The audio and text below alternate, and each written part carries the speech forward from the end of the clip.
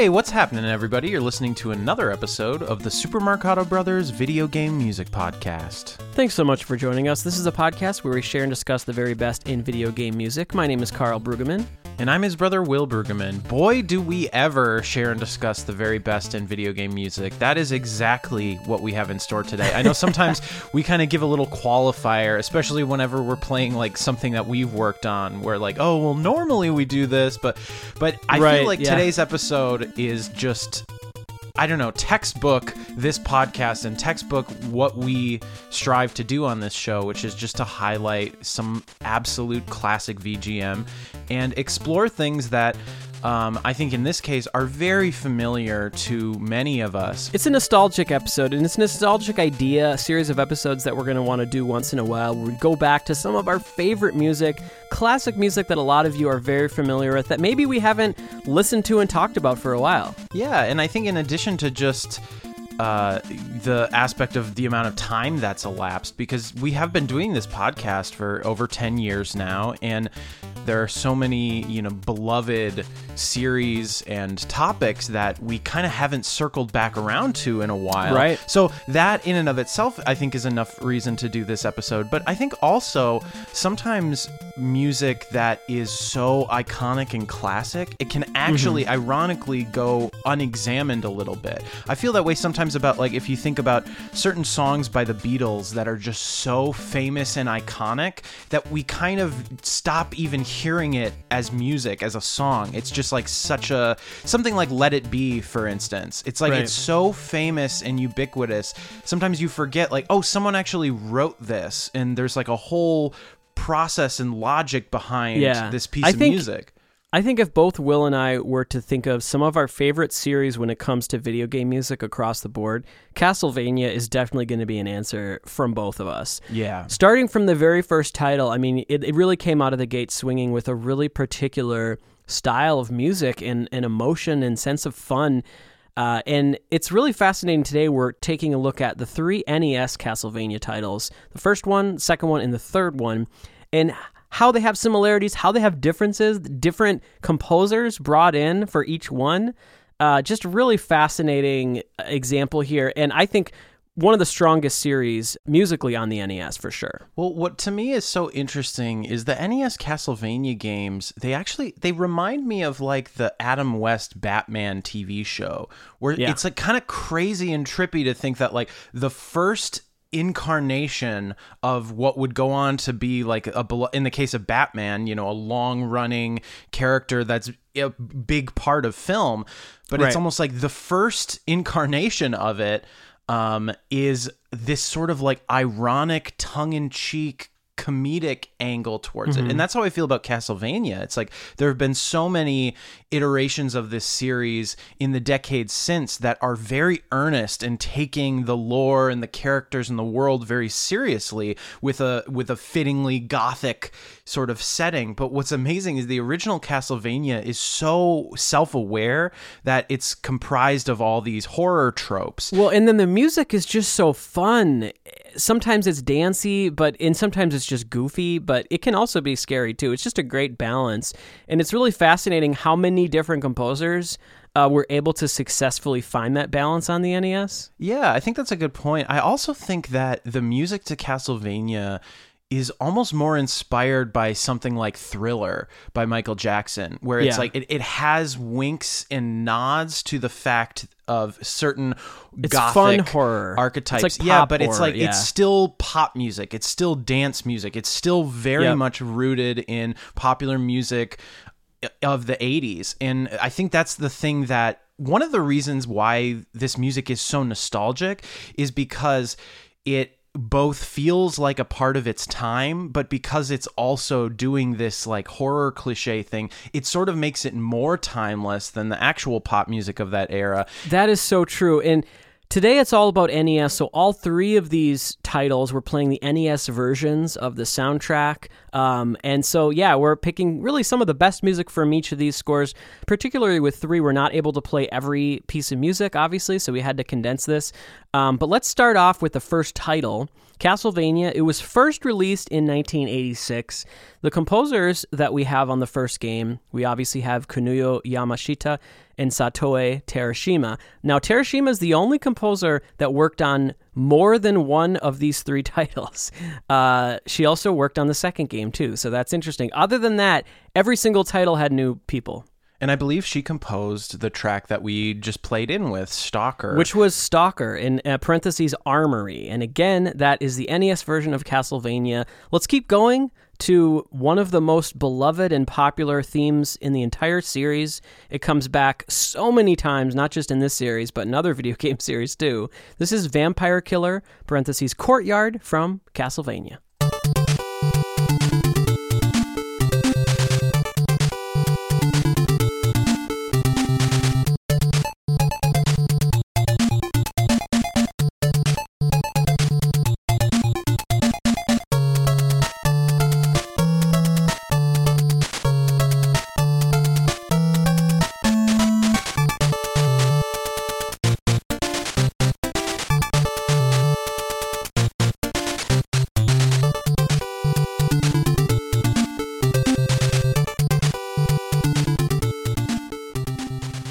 You guys listening to the iconic Vampire Killer. It's fun to start with this score and really think about how technically we're going to get pretty advanced by the time we get to Castlevania 3. Obviously, we're not playing the VRC6 version of that, playing the NES version, but a few years really was a big change in how people approach NES music implementation-wise. This is very primitive. You have those long, straight notes. You don't have much vibrato.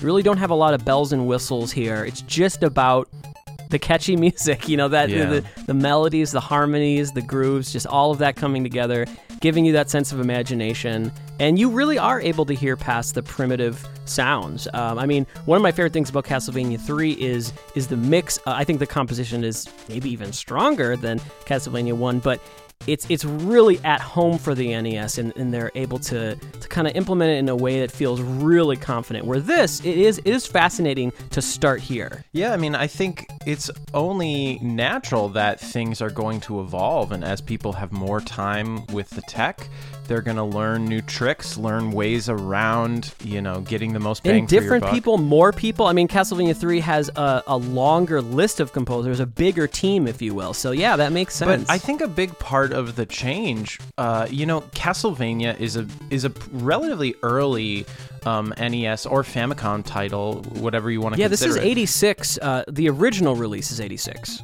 And so what's interesting and sort of fascinating is that, I sort of think of Castlevania as one of the most important Konami titles, and really important in, I think, establishing the sound of what that studio, because we've talked before about how there's really this iconic Capcom sound, and there is an iconic Konami sound, and sometimes the Konami sound is a little bit harder to describe, but there are moments within this track even. Oh, this is the perfect blueprint. Yeah, they if there lay ever the groundwork is any for that. A perfect Konami blueprint, it's this track. The moment in this piece of music that is so unmistakably Konami is that dun dun dun dun dun dun dun, where you get those it's open 80s fifth rock power chords. Yeah, it feels so good, and there's a reason why this is really up there with one of the most popular VGM tracks for bands to cover. It's probably in the top 5, really, and there's a reason for that. Is because everything that you need is there, and if you expand it, and if you have, a little bit more harmony and a more fleshed out rhythm section, stuff like that, solos, whatever bands want to do, it just feels really good. And there's a lot of ways to change this. We've heard that really good kind of jazz fusion take on this, where they're really altering the chords. There's so many ways to do this, and it almost always works. Yeah, and I think part of it comes down to those basic elements, and it's one of the things that's strongest about NES music is that clarity, the economy, the ingredients. Because it's one thing just to talk about the melody, but the entire 3-part writing of this piece is really perfect in a way. Mm-hmm. One of my favorite things about the Castlevania series is the relationship between the two pulse channels. That oftentimes you have these. You can call it a melody, but it requires more than one pitch at a time to be what it really is. Oftentimes that means like you have a static, top voice, and the moving line is the lower or middle voice. And that's a technique that happens fairly commonly throughout the NES. But I think that kind of part writing that feels quasi-classical and has this sort of sophistication to it, this feeling of a little bit of counterpoint and things, that's something that hadn't really been explored very much up until this point on the NES. And I think the popularity of this game, but as well as just the incredible work of these two composers. And what I find really inspiring is the other composers that worked on 2 and then 3 really were inspired clearly by what Yamashita and Terashima did with this first game, because in some ways they expanded those influences and they went harder into all of them. Really, and to me personally, what's so awesome, I love the first Castlevania. It's a very short soundtrack, but to me it feels like there's this evolution that happens from 1 to 2. I feel like in some ways a lot of those things are even stronger in 2, and then 3, it really feels like the peak. For me, 3 is maybe like the peak of NES music in some ways. I absolutely adore Castlevania 3. But let's keep going, because we have a lot of music to get to today. Let's now move on to Wicked Child, which is also known as Upper Yard from Castlevania, composed by either Yamashita or Terashima.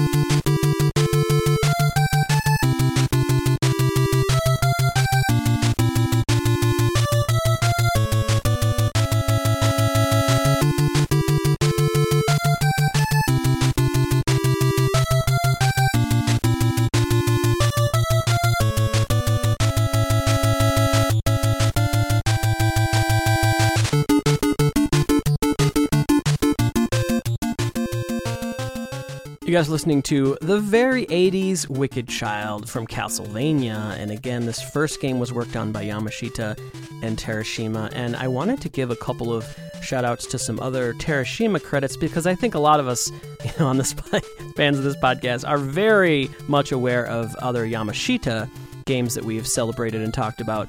But Terashima is a little bit more of an obscure composer, so let's talk about some of the other things that she did over the years.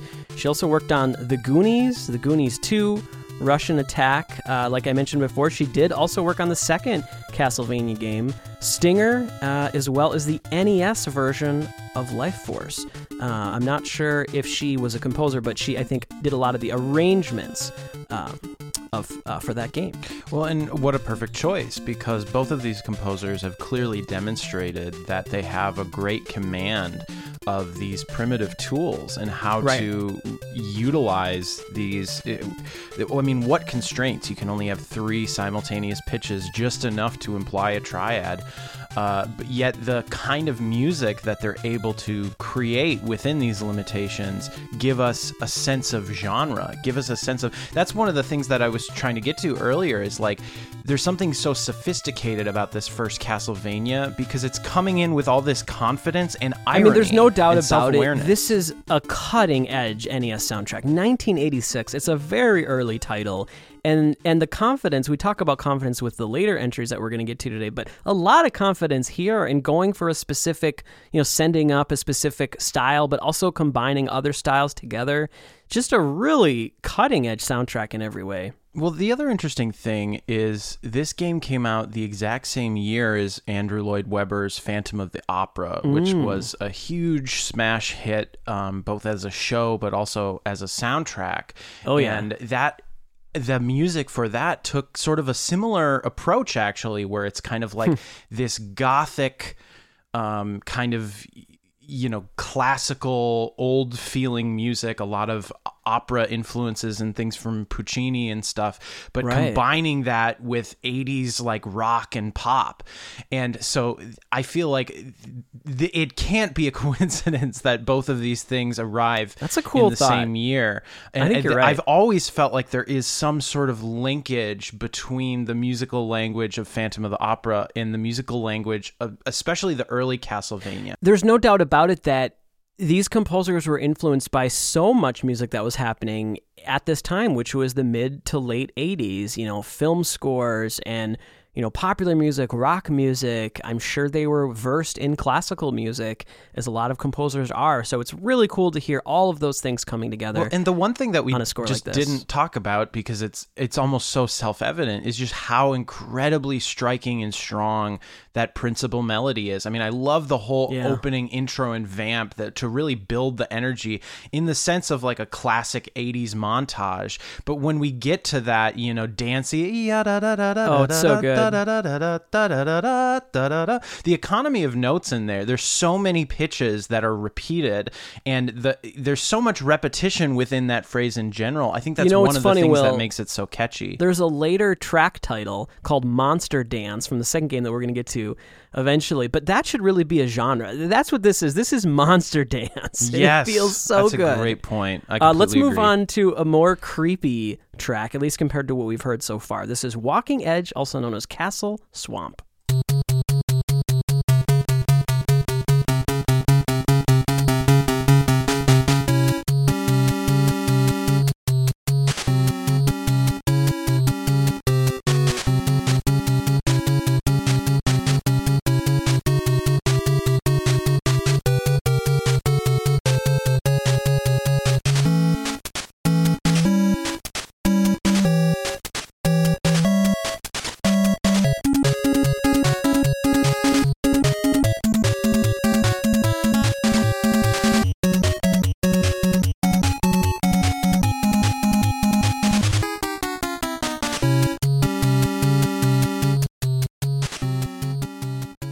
You guys are listening to Walking Edge, also known as Castle Swamp. And I've always had a thought about this track, particularly the first couple sections of it. I feel like it would really come alive, arranged and performed by a real maybe string ensemble or a fusion group of, like orchestral rock where you have some strings and maybe some rock instruments and rhythm section. I would love to hear that, actually, because obviously they're going for a really striking and creepy sound with the harmonies they're choosing, but having it on these pure pulse channels without any vibrato to it is pretty jarring to hear, and I think that's intentional. However, I do think I would personally love to hear, and I don't know if I've heard it before, like a really good arranged, performed version of this. When you get to that chorus, it just opens up to that, again, that monster dance that we love. Well, and what's interesting, too, again, it's like all this music it works on multiple levels because it has this tongue-in-cheek, fun, dancey quality, yet compositionally there's a lot of sophistication under the hood, particularly in a track like this. I feel like the use of the tritone interval is a huge motif of this entire composition. It's the star of the piece for sure. As far as it being used in straight homophony, where like the top line and middle line of the two squares are these parallel tritones. It's about that creepiness. It's not trying to flirt with it. It's trying to really hit you over the head with it.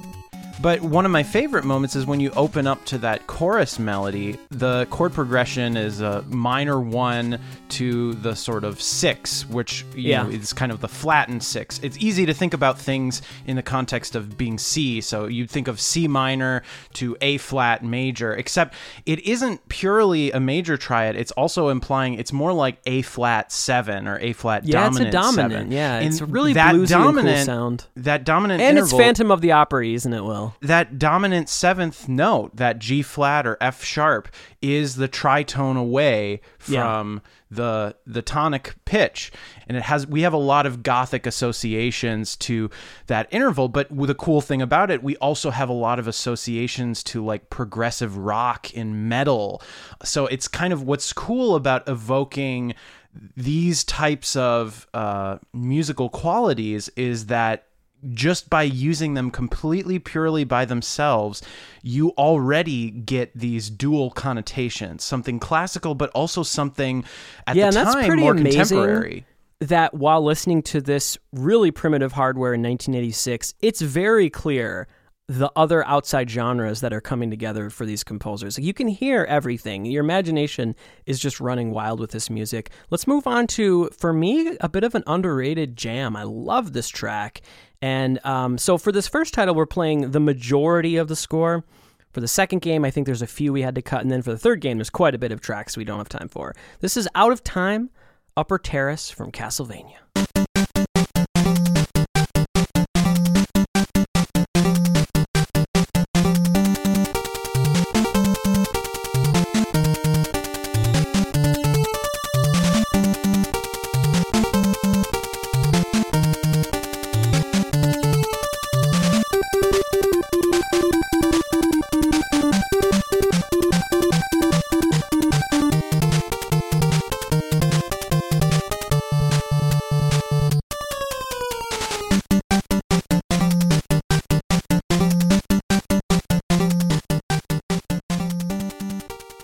You guys are listening to Out of Time, and I think in 1986, at least for the original release of this, one of the early examples of that delay effect done on the NES, for sure. It's really striking, and it just, again, it really gets your imagination going, having both of the pulse channels being used for the same material, but one of them shifted in time, and so it has this effect of this, cavernous echo. It's really cool. And it's also a great example of, when you do that, now you're limited to two essentially monophonic lines. But right. It's the quality of the part writing and that descending bass line that descends by step and a lot of it chromatic.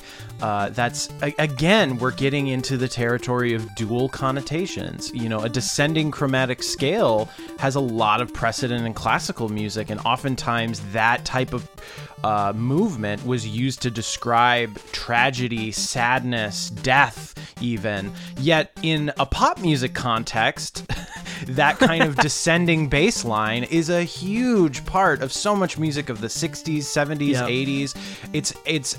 I think that's an advantage that the NES has. Right. It will evoke not just one other area or one kind of piece of music, but it might evoke feelings of multiple different genres. And simultaneously. It's so abstract. The sounds don't necessarily make you think of a rock guitar or a violin. They're kind of this weird, neutral sound, and so I think it allows your imagination to fill in the gaps. That's maybe my favorite thing about NES music. Yeah. And I think that happened for the composers themselves, clearly, in their creativity, and it clearly happens for us as listeners. Well, the last track we're going to play from Castlevania 1 today is Nightmare, which is Dracula's Quarters.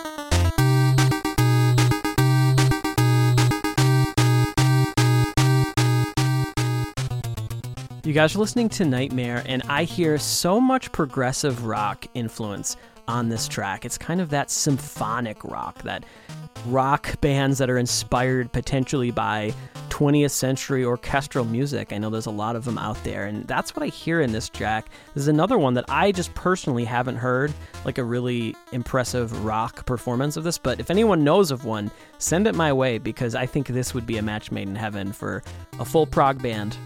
Yeah, and you could expand on it. What's interesting is this is one of the few tracks we've played that doesn't have some dancey chorus section that becomes a a monster dance. But what's interesting, so this one is the most probably explicitly classical, but yet again, like you're saying, it still has all of these rock connotations. And that's one of the things that's so great about Castlevania is it's a really consistent aesthetic from beginning to end. Down. I mean, those kind of hits are all over rock music. Rhythms. Yeah, and in addition to that, the opening progression, the bum ba ba ba bum ba ba ba bum ba ba ba, it's this, chromatic third relation. It's the same kind of chord progression of Darth Vader's theme.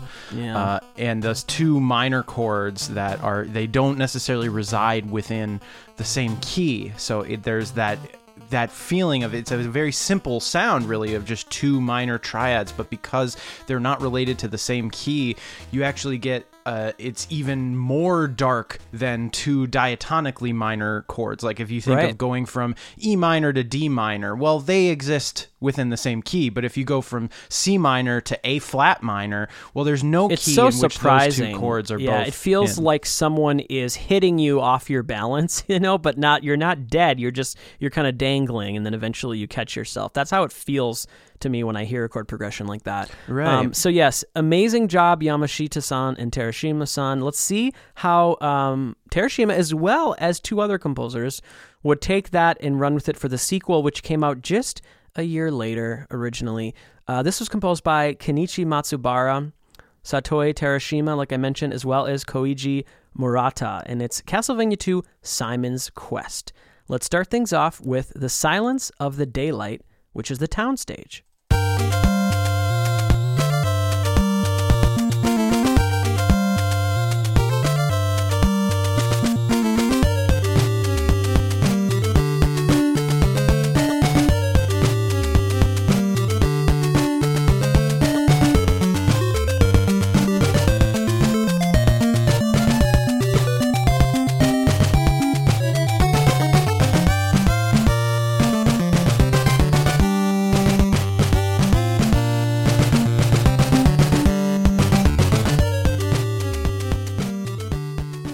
You guys listening to a banger. It's The Silence of the Daylight from Castlevania II Simon's Quest. We have Matsubara, Terashima, and Murata. And in my opinion, what happens going from the score of 1 to 2 is it really feels like they're taking everything to the next level. It feels like there's just more meat on the bone here musically. A lot more to sink your teeth into. And definitely implementation-wise, we have maybe a couple years have passed because with a lot of these titles, there was some original release, and then, at least in the case for maybe 1 and 2, the NES version maybe came later, so it's possible that this NES implementation was done in either 87 or 88 possibly. But it sounds so good, so confident. There's just a lot happening. It's that classical rock mix that we've been talking about. But yeah, it's really taking it further. Amazing track. One of the biggest advancements, purely from a technical level, is now the inclusion of the DPCM drums. We have kick drum and snare. And yeah, I mean, that in and of itself, partially because of the sort of 1-bit compression that happens, it ends up filling out the entire sonic spectrum, and it gives a lot of beefy low end and low mids. Oddly pleasing, isn't it? Yeah, I mean, in many cases, that would be something you'd want to avoid. But I think in the case of the NES, which has these very basic, almost sine wave-like sounds, having something that's sort of rich in the frequency spectrum really helps to fill out the feeling of the music. And in addition, kind of punk rock, like it's like I don't know, listening to that, it's like, oh, that really sounds awful, but it oddly works in a way that defies logic. Yeah, it gives it that grit, that feeling that makes it more explicitly rock music. But I think, like you were sort of alluding to, I think every aspect of the composition has really taken it up a few levels. I agree. You can hear the influence, even the beginning of this track, that sort of like a Dorian modal thing. It seems like it's really hinting to Vampire Killer. Harmonically. It's similar pitches, but yet when this track opens up, all of the things that we were celebrating in the first game are here, but it's almost more impressive now. Yeah, everything about Castlevania 2 as a soundtrack, there's more. There's more to love. And it's not anything against Castlevania 1. It's taking what was good about it and giving you more. Well, the lengths are a little bit longer. The chords are maybe a little bit more advanced. You have the funky drum beats. It's a bit of a bigger score. It's just every single thing is more. Yeah, and if you listen to the arranging, again, this is just 3-part writing when it comes to pitch material, yet when you listen to this, you feel like you're hearing a piece of music. It doesn't feel like anything's missing. When you listen to Vampire Killer, especially now, as great as the composition is, it feels sparse. It's not as full. It feels like there's rhythmic energy that is not being tapped into. But when I listen to the music of Simon's Quest, I sort of am not left wanting for anything more than what's being presented. No kidding, man. Well, let's move on to one of the most popular and beloved pieces in the entire series, Bloody Tears, Street Daytime.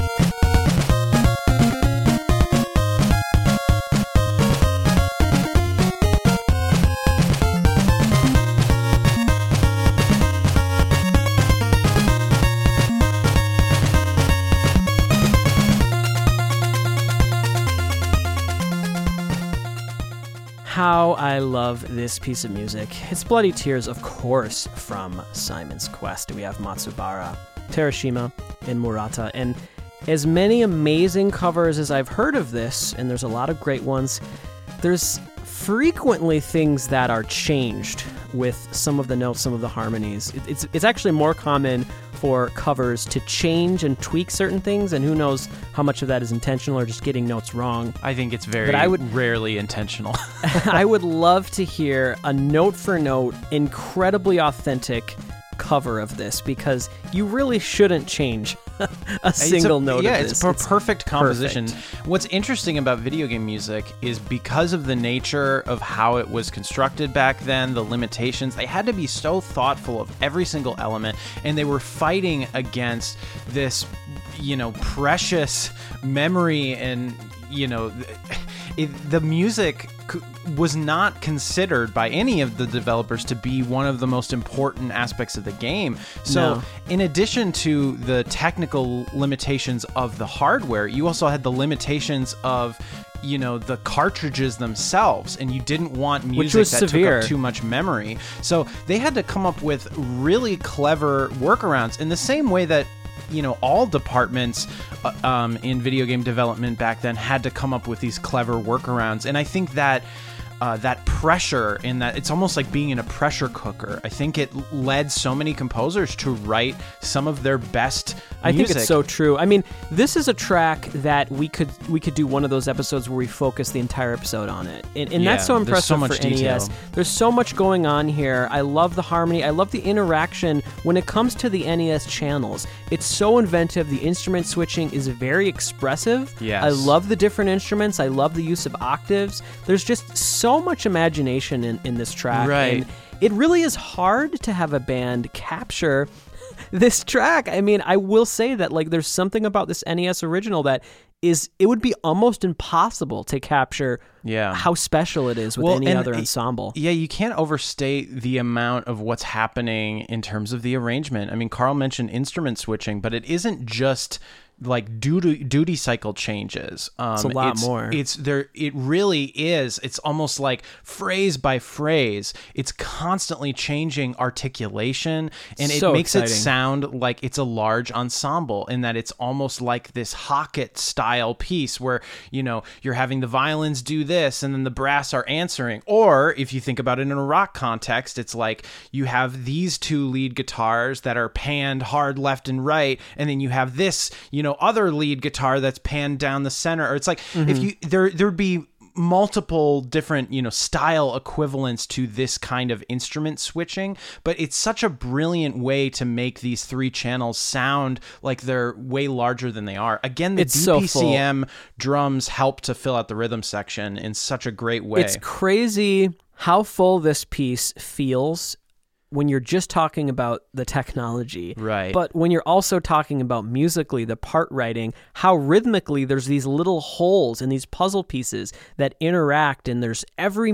moment there's something exciting happening. Well, and like, it's truly a match made in heaven in that way. Yeah, and I mean, I think it's something that composers of this era were so strong at, was being able to evoke and imply, whether it's harmonies or things in the arrangement, music beyond the scope of what's actually possible. And if you think of the opening of this, you have that great sort of pivot tone riff, the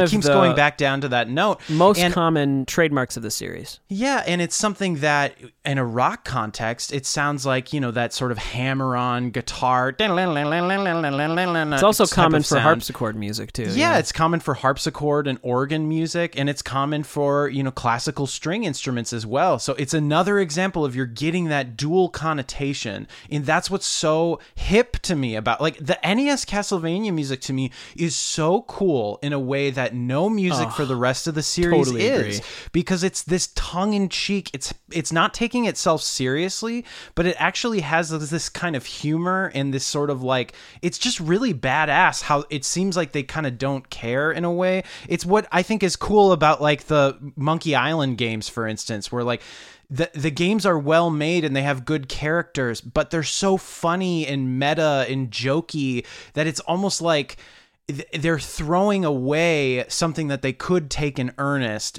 and they're using it as a tool just to make a joke. And that's how some of this music feels. And I really respect that kind of not being so precious with something that clearly took a lot of craft and intention to design. I mean, these composers took this so seriously. I mean, nailing this particular sound better than anyone else could have. I mean, you can't get better than a track like Bloody Tears. Just absolutely 10 out of 10. Let's move on to the track I alluded to, Monster Dance, which is Night BGM. Here we go.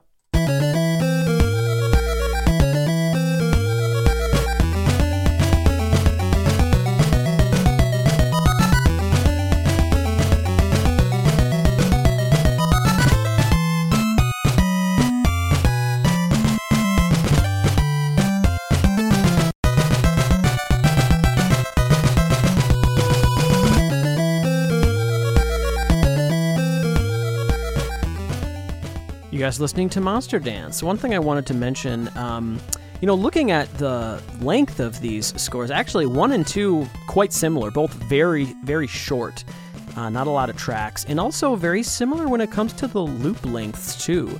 A lot of these tracks in Castlevania 2 are very short loops, as Castlevania 1 music was.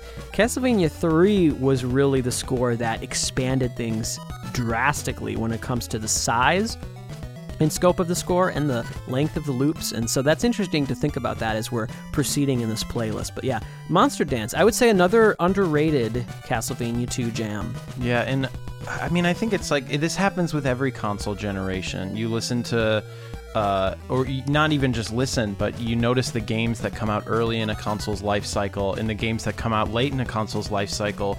The graphics are better, the sound is better, everything is at a higher level. Yeah. And it's not you that, gotta do that. The hardware hasn't improved. It's the same console that it was. But you've been working with it for years. Yeah, they understand ways of how to fit more into the cartridge. And I mean, we're definitely in for that when we get to Dracula's Curse. But what's so cool about something like this, just dramatically in terms of how it works in the game, and I know that Simon's Quest is sort of a divisive title. A lot of people don't like it. A lot of people have some nostalgia for it, but its central gimmick is this day to night transition, which is, I mean, I think it's very ahead of its time for having something like that, because that's a huge staple of a lot of games in the decades that would follow. But what I think is really cool is, whenever you go to night in Simon's Quest, the monsters become stronger. The action is a lot more intense. And what I love about the intro of this track, it's so dissonant and disturbing that it immediately gives you that feeling of dread, yet rather quickly it opens up into another dance Monster party. Dance. It's always fun. Yeah, I mean, there's never going to be too long of a period of time when they're just creeping you out. I mean, you got to have some fun as well. Let's move on to Dwelling of Doom. Man, that would be a really good metal band name, wouldn't it? Dwelling of Doom, which is Mansion BGM. Here we go.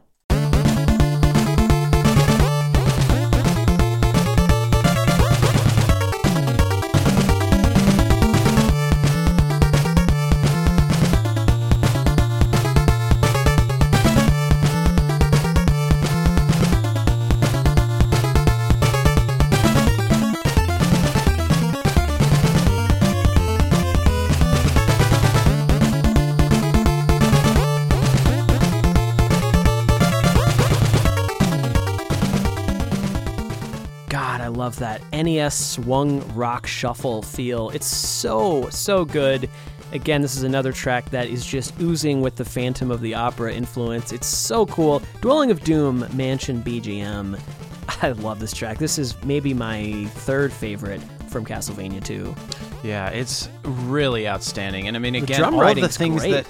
All of the things that we celebrated before, the incredible rhythmic interaction between all of the elements, the instrument switching, the harmonies, the blending of genres. Again, you get this 6/8 feeling, and it feels like a rock shuffle because of what the rhythm section's doing. Yet, if you step back a little bit, 6/8 is a sort of dance meter that I think we associate with a lot of older classical or kind of folk music. Yeah. And so it has this sort of European the drum beat, though. quality. That's what's to so it. cool is if you listen to the drum beat, again, it's like prog rock. Totally. There's a lot of 70s, 80s grooves like that. So I love how they're able to make it feel contemporary while also still making it feel classical and timeless. It's a knockout track. The contrasts here, if you listen to the bass line, it is so smooth and legato. There's very little in the nature of attack. Almost all of the bass writing in the original Castlevania was a lot shorter and more punctuated. That's true. Well, it's more speaking that of that sound, where kind here of it's like expression stuff, well, some of my favorite NES instruments are in Castlevania 2. I particularly love that staccato instrument, and it's definitely a specific instrument because it has this attack that then cuts off, but then you hear a little bit of decay. Right. Oh, it's just so much personality with that. Yeah, I mean, I think they were learning on what you can do with the squares, and they're leaning into the strengths of the channels. It's like the triangle channel is really basic. It doesn't have any dynamic control. It doesn't have any timbral shifts. So using it in this smooth legato way and leaning into that, it makes it this sort of more eerie, almost theremin-like fluid sort of movement, but it gives it this synth bass, pure open quality. And yet by having all of this articulation detail, all of these short notes and these portamento scoops and everything in the squares, you get this really full feeling because you have this contrast. You have a really lyrical, smooth element and you have a really plucky element. And by playing those things at the same time, it sort of tricks your brain into thinking that, wow, there's just so much happening here. You would never think that the composers are being limited, and I think that's just because of the genius of the composition. They're so leaning much genius into the strengths happening. of these elements. I'm having an absolute blast today, and we haven't even gotten to my personal favorite score in the whole series, which we're going to get to next, so I can't wait for that. Let's move on to Within These Castle Walls.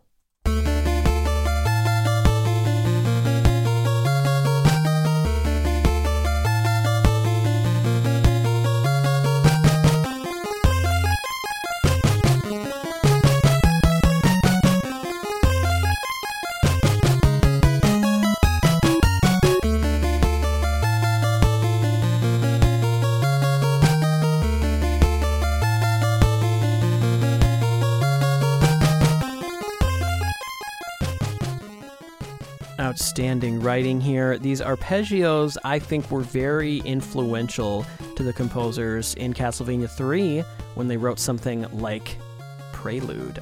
Just really beautiful note choices and what chords are being implied. Creepy and beautiful. Yeah, I think one of my favorite moments in this is another example of that sort of chromatic mediant shift, the third relation between but doing it as an harmonies. Arpeggio, so effective. Doing it as an arpeggio, and there's more to it than just that. It's really interesting the way the harmonies, they're sort of somewhere in between film music and rock music. Yeah. And yet when you get to that final section where it starts being harmonized in what sounds like parallel fourths, it could be fifths, but it starts opening up the harmonies and you start getting all of these pitches that are outside of the implied key. And again, we talked about that chromatic mediant shift. That's something that it is in and of itself evoking two different keys. This track is really one of the strongest examples of this great NES technique where you have a delay effect, so you have the second pulse channel shifted and creating this echo cave kind of vibe. But then eventually you don't have to do that for the whole piece because you start adding some harmonies. You've already had that effect, and you don't really notice that that's going away when the harmony comes in. And it's just a really brilliant way of making it feel, like you said, like you have more channels than you actually do. It's just, it's so good. Yeah, and I just love, getting some of those spicy harmonies right at the end. Yet there's something weirdly hopeful, and I think it's just because the specific keys that parallel sound is evoking ends up having this sort of bright feeling, almost on the sharp side of the circle of fifths. It's definitely not just creepy. There's other emotions that are happening simultaneously with this track, aren't there? And it's what I love is like when you can have a piece that's this essentially minimal, like it's just it really is. It's a bass line with really cool groove. I mean, the implications of the rhythm section are really what give this track shape. But as far as most of the pitch material, it's literally a series of arpeggios for a pretty basic chord progression. And I wouldn't change a thing about it. But that's what's cool is it's like when you put all of these elements together, there are layers of emotion. There's multiple feelings simultaneously. You really do get the sense of the high stakes, the dread of whether it's an epic battle that's about to ensue or the kind of feeling of climactic horror. You can sense Dracula's presence in those early kind of minor chord shifts. Yet by the end, you do feel this sense of tension, but also empowerment of, it still is motivating the player. This isn't music that's meant to discourage. It doesn't have that sort of like depressing tragedy feeling. It's motivatingly creepy. Yeah, it's really, really weird that they were able to, and impressive they were able to achieve that. So we're going to play one ending track today, and it's the last thing we're going to play from 2 before we move on to 3. It's a Requiem ending.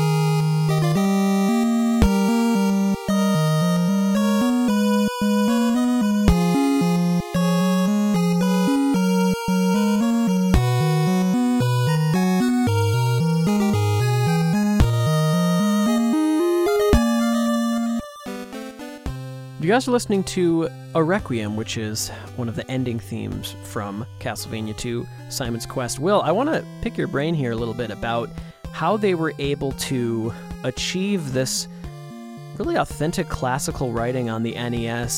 To me, as someone who has just studied a little bit of classical writing, not nearly as in-depth as you have, what is your takeaway here? I mean, do you think that they were able to have a good balance of being authentic to that era while also making something that worked for the NES? Absolutely. And I think, they're really not alone in this incredible sort of balance of all of these different elements. I mean, it's very similar to whether it's the music from Final Fantasy or Link to the Past, that sort of ability to evoke aspects of classical music just in bits and pieces here or there without completely surrendering the genre and the style that's been established. I think it's something that's easier to do with chip music because you have these square waves and triangle waves unifying everything. So you can kind of take these bigger swings and fully maybe commit to like, this is clearly more of a classical pastiche than almost all the music we've heard so far today. And you're alluding to it, Will, but it's not just classical. I mean, when the drum beat comes in, it's completely contemporary. It's 80s. Right. And it's not, I love that balance. It isn't just a purely classical piece with a drum beat in it. It's like some of the rhythmic movement. There's a lot of counterpoint in this track, and the chord progressions, the harmonies, and the counterpoint make it feel distinctly classical. It's very fugal, but there's syncopation to like what the bass and drums are doing that is very not classical. And I think I hear, Will, blend, if Simon's Quest was like an animated movie that came out and this music scored the movie, what I am hearing is this entire ensemble wouldn't have changed. The whole piece of music would have been this orchestral rock ensemble. Maybe it started off with piano, right. Maybe you have violin, but eventually you're going to have electric bass, you're going to have drums. Like, it's just a really effective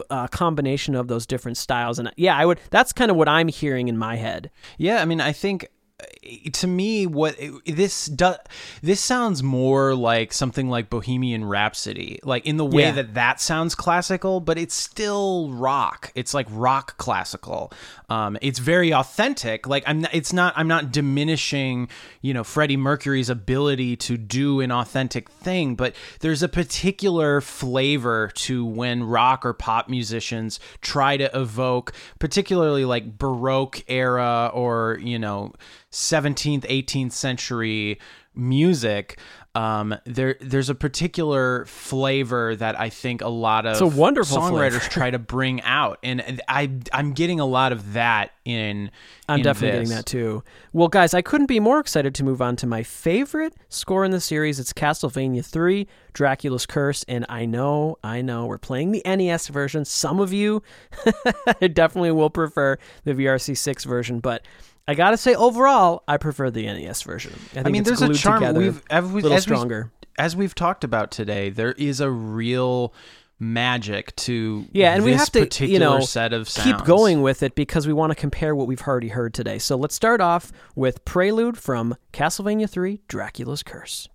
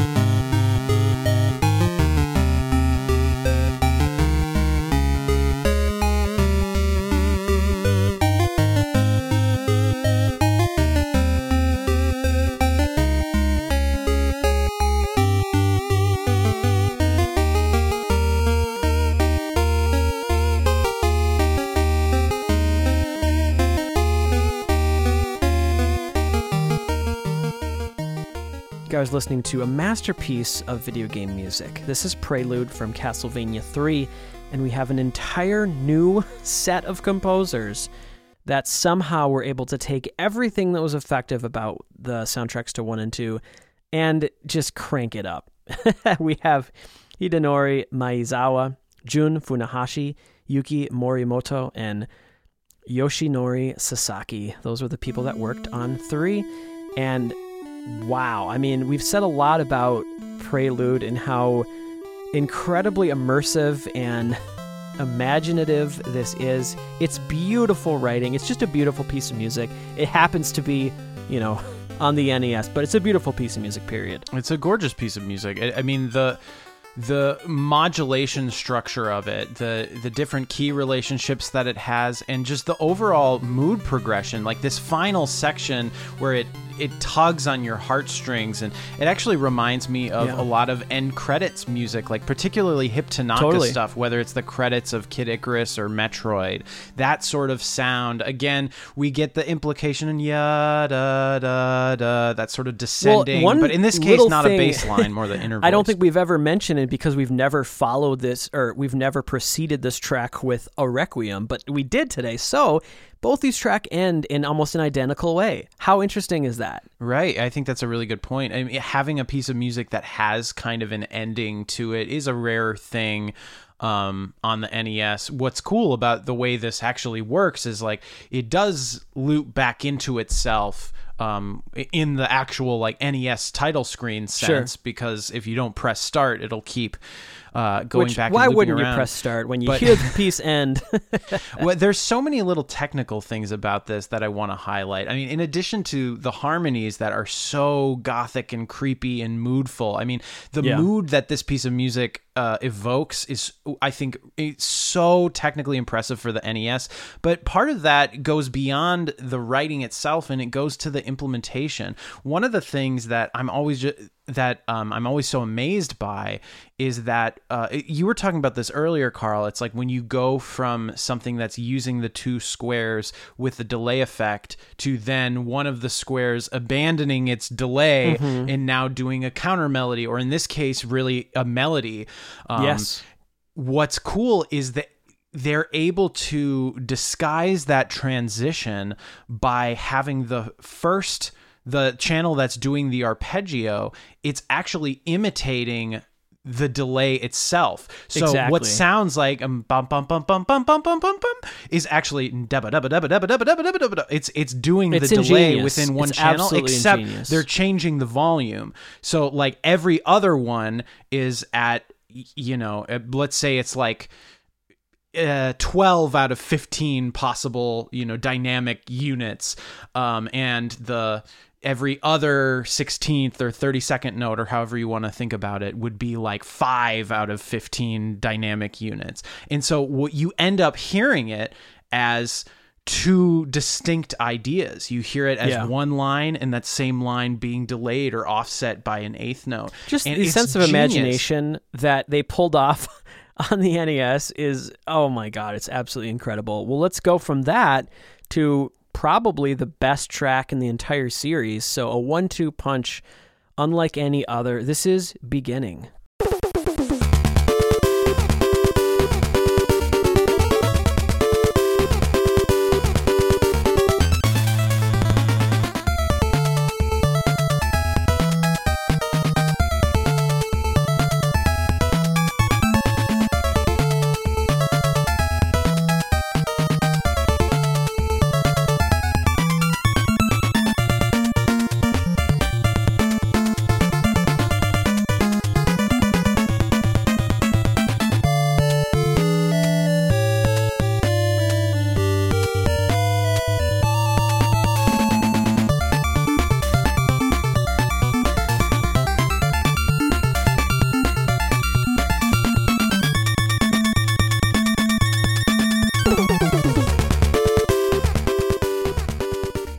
You guys listening to one of the Marcato Bros' favorite pieces of VGM. It's Beginning, and it was interesting when we were arranging this and trying to figure out how do we condense, and keep some of the VRC6 ideas and harmonies. But really, at the end of the day, I think we were, in our version of our cover of this, we were a lot more faithful to this NES version, and we're listening to it and we're like, man, everything that you need is here in the NES version. And I love the VRC6 version of Beginning, don't get me wrong. But it's so incredible that they're able to convey as much as they did with this track on the NES. It's so full, so busy, so rocking. One of the best pieces of NES music of all time. Yeah, I mean, that opening riff is... I mean, that's the thing. These Castlevania tracks, they need iconic opening riffs in addition to their central kind of A theme or melody. And I mean, this is one of the best there is. And in terms of the implementation, there's something so cool that happens that I love, is the triangle leaps from its initial bass note way up into the treble register to do that sort of oblique motion. It's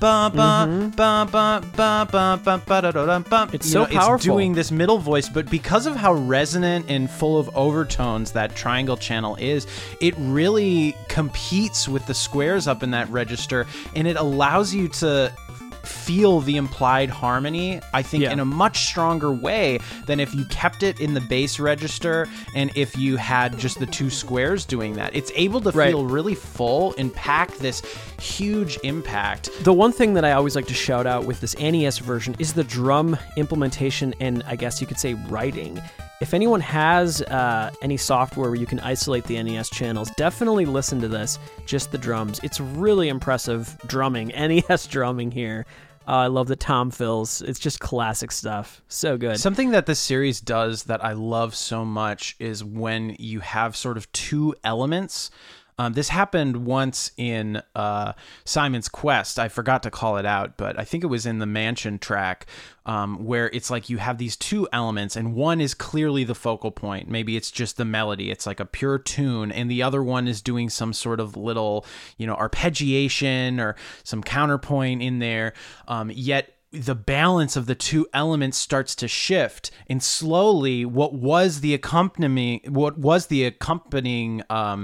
element is now taking over. And that's the quality that makes this music, I think, not just feel classical, because that's sort of an aspect of how counterpoint works, where your ear is bouncing between different melodic ideas, but it also accomplishes what we've been talking about this whole day, which is making the limited technology feel bigger and more lush and expansive than it really is. Well, and then also we've talked about this a lot today, is the combination of those different influences. And this is the strongest example of that in video game music, in my opinion, is combining so many different influences into one thing that becomes its own thing at the end of the day. Again, it's not monster dance, it's monster rock. All right. Totally. Let's move on to the next track that we're going to play from Castlevania 3. It's Clockwork, Block 2.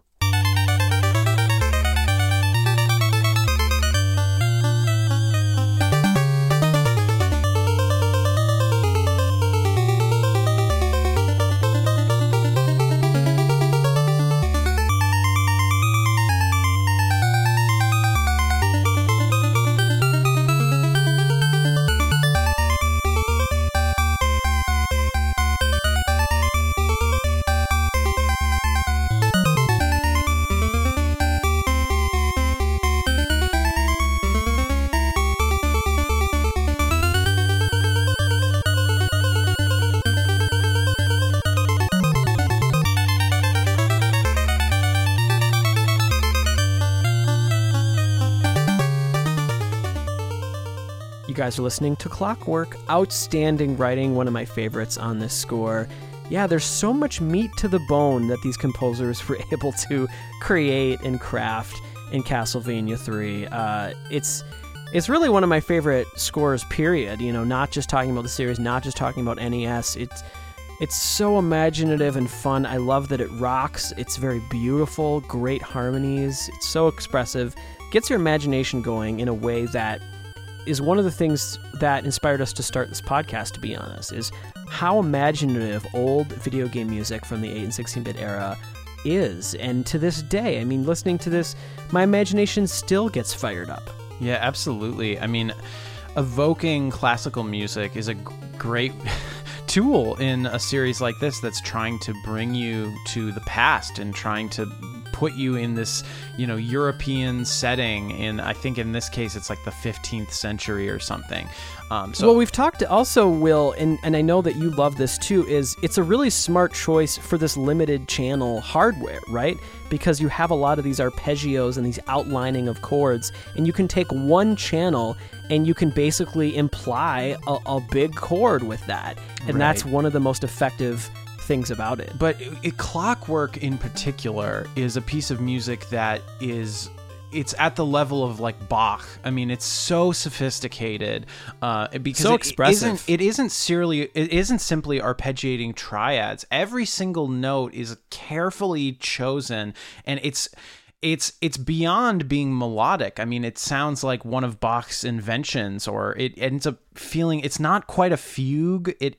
It's a piece of music that's sort of hard to describe what it is, because it has a simple bass line, yet the interaction between the elements is really compelling and evokes very sophisticated harmonies. But in addition to, the harmonic and melodic components of this track, you also have really cool rhythmic stuff, the sense of hemiola, where for the most part this track is in 4, but in that final section it seems to go to 3. Particularly that final section that has those more simple arpeggios,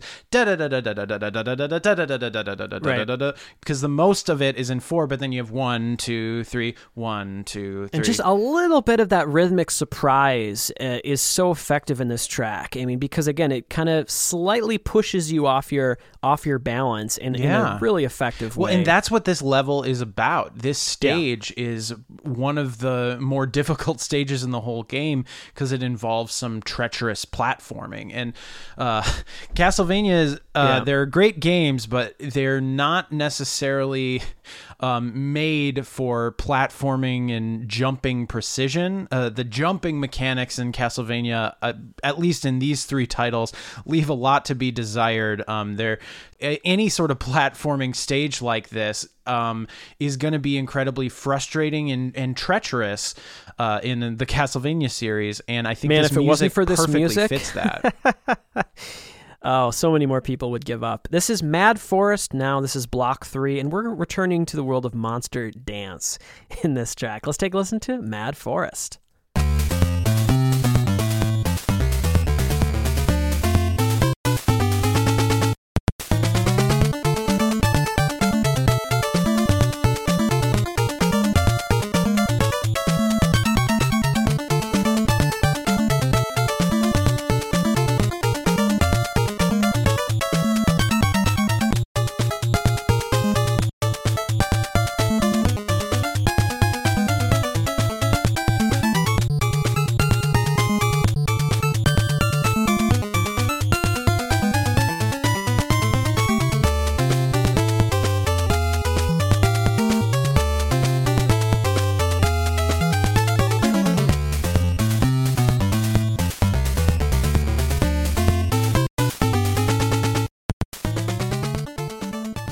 You guys listening to Mad Forest. Will, I never really mentioned this on the podcast before, but do you agree with me that this could be a Mega Man series track? I've always felt that. This has always felt Mega Man-ish to me. No, you're totally right. It's just so good, so fun, so rocking and dancing. Part of it is, I mean, it still has that gothic quality in that going it does, to the but there's some Mega Man series music that 7. has that too. Yeah, part of it is the bass line where it lands on sort of the natural 6th and then going to the flat 6. That's something that Takashi Tateishi also does starting a lot. With that riff. I mean, that opening riff really reminds me of Mega Man. Yeah, it has 2. this sort of concise element that does definitely evoke the NES Mega Man games, particularly 2 and 3. And also some of in terms of the instrumentation, this reminds me more of like Mega Man 3. Yeah. But it also is so darn Konami, opening with that sort of monophonic riff. I feel like the track in Mega Man that does that, I can't remember which stage name it is, but it starts with that singular riff where all of the channels are playing it in unison.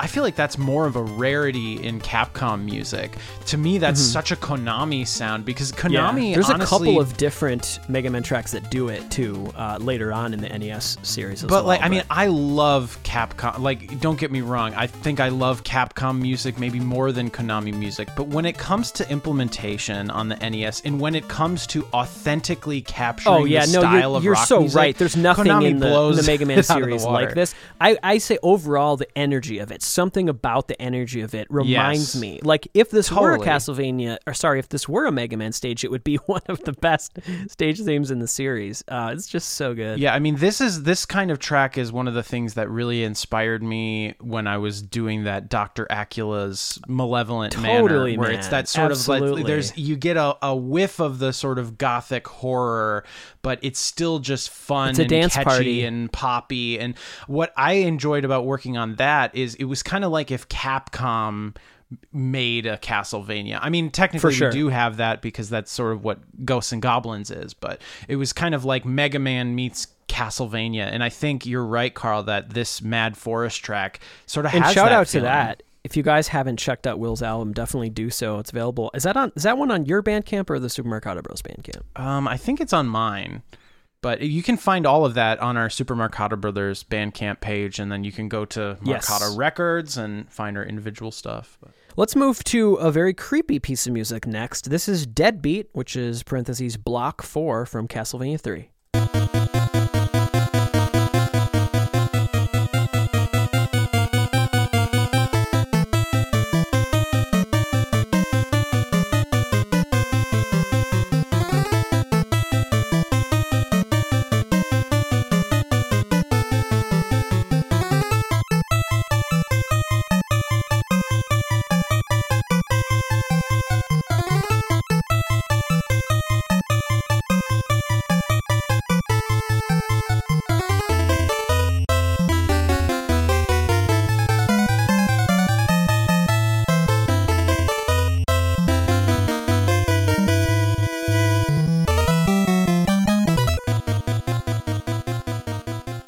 You guys are listening to Deadbeat. I wanted to include this. It's really hard to have, I think we're doing, what is it, 6 or 7? 1, 2, 3, 4, 5, 7 tracks only today from Castlevania 3. And there's so many great ones, so it was hard to pick.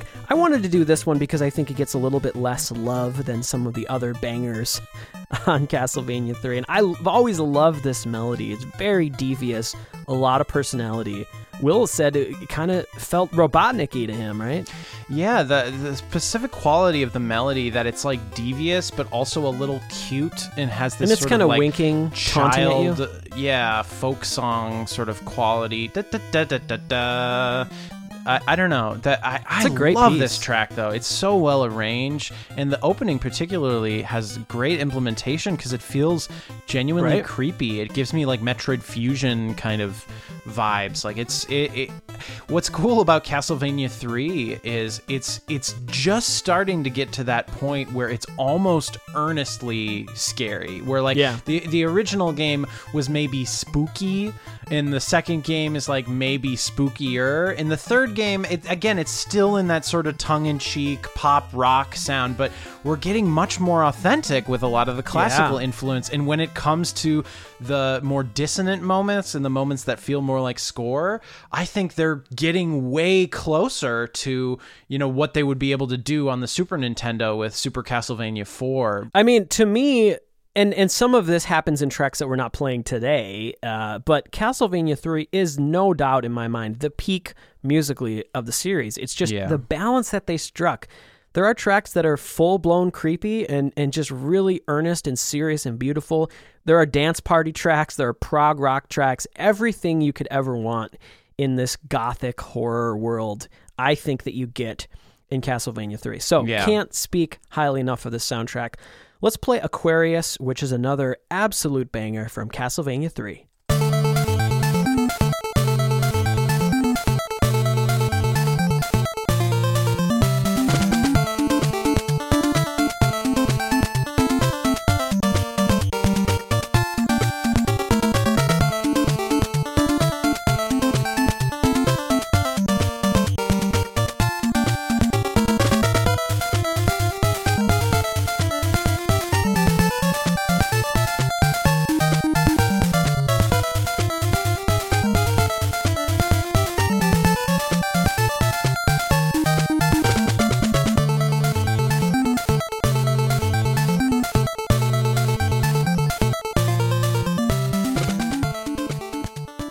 You guys are listening to Aquarius, Block 6 from Castlevania 3 Dracula's Curse. One more time, we have Maezawa, Funahashi, Morimoto, and Sasaki that worked on this score. And Will, I want to talk a little bit about how the two channels work together and how fun it was for us to learn these two parts and the interaction when they harmonize, when they splinter off.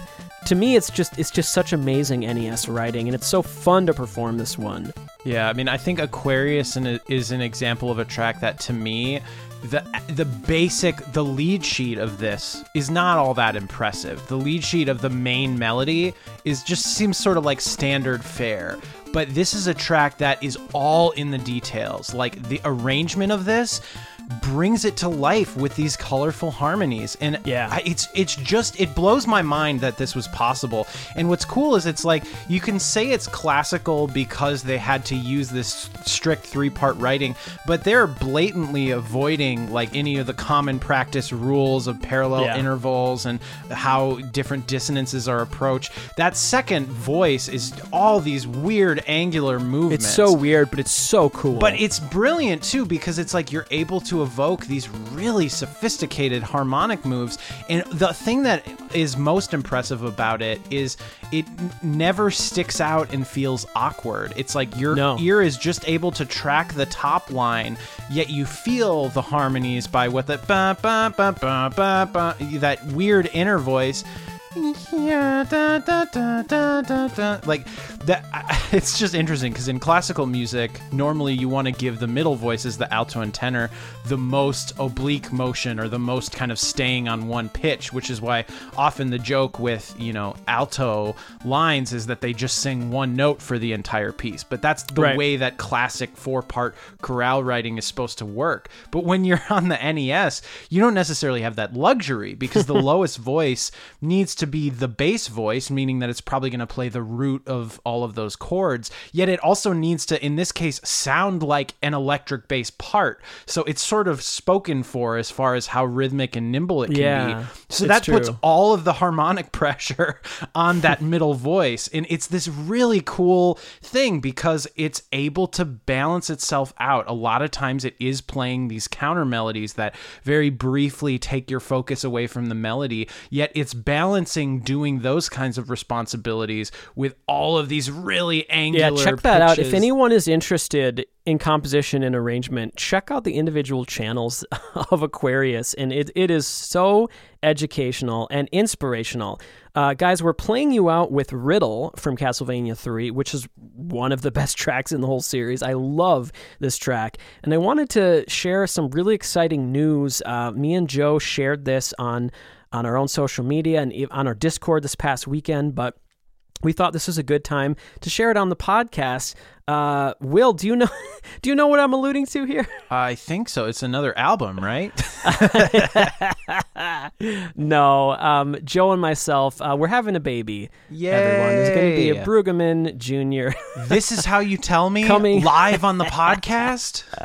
Coming this December, so we are incredibly excited. A little bit nervous, but mostly very excited. I'm so excited for you guys. This is, I can't believe it. It's another generation of Mercado. I can't believe you're going to be a father.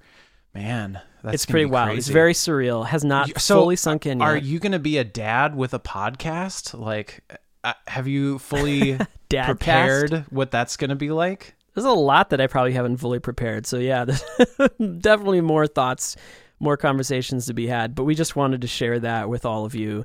That really exciting news. So I'm sure we'll shoot the breeze more about it in the coming weeks and months. I'm so glad that you finally told people because I just want to talk about it a lot. Yeah, it was hard. Yeah, it was definitely hard to wait for sure. But yeah, we did a pretty cute announcement of it with a photo of Luna reading a book that I photoshopped with how to be a big sister. So and Luna is your puppy, and she's what is she, like 1 year old? She's 1 year and some change. I think she's 1 year and 2 months. And so this summer, the big goal for us this summer is to really get her 100% ready for prime time when it comes to training. So I think she's gonna. That's the goal.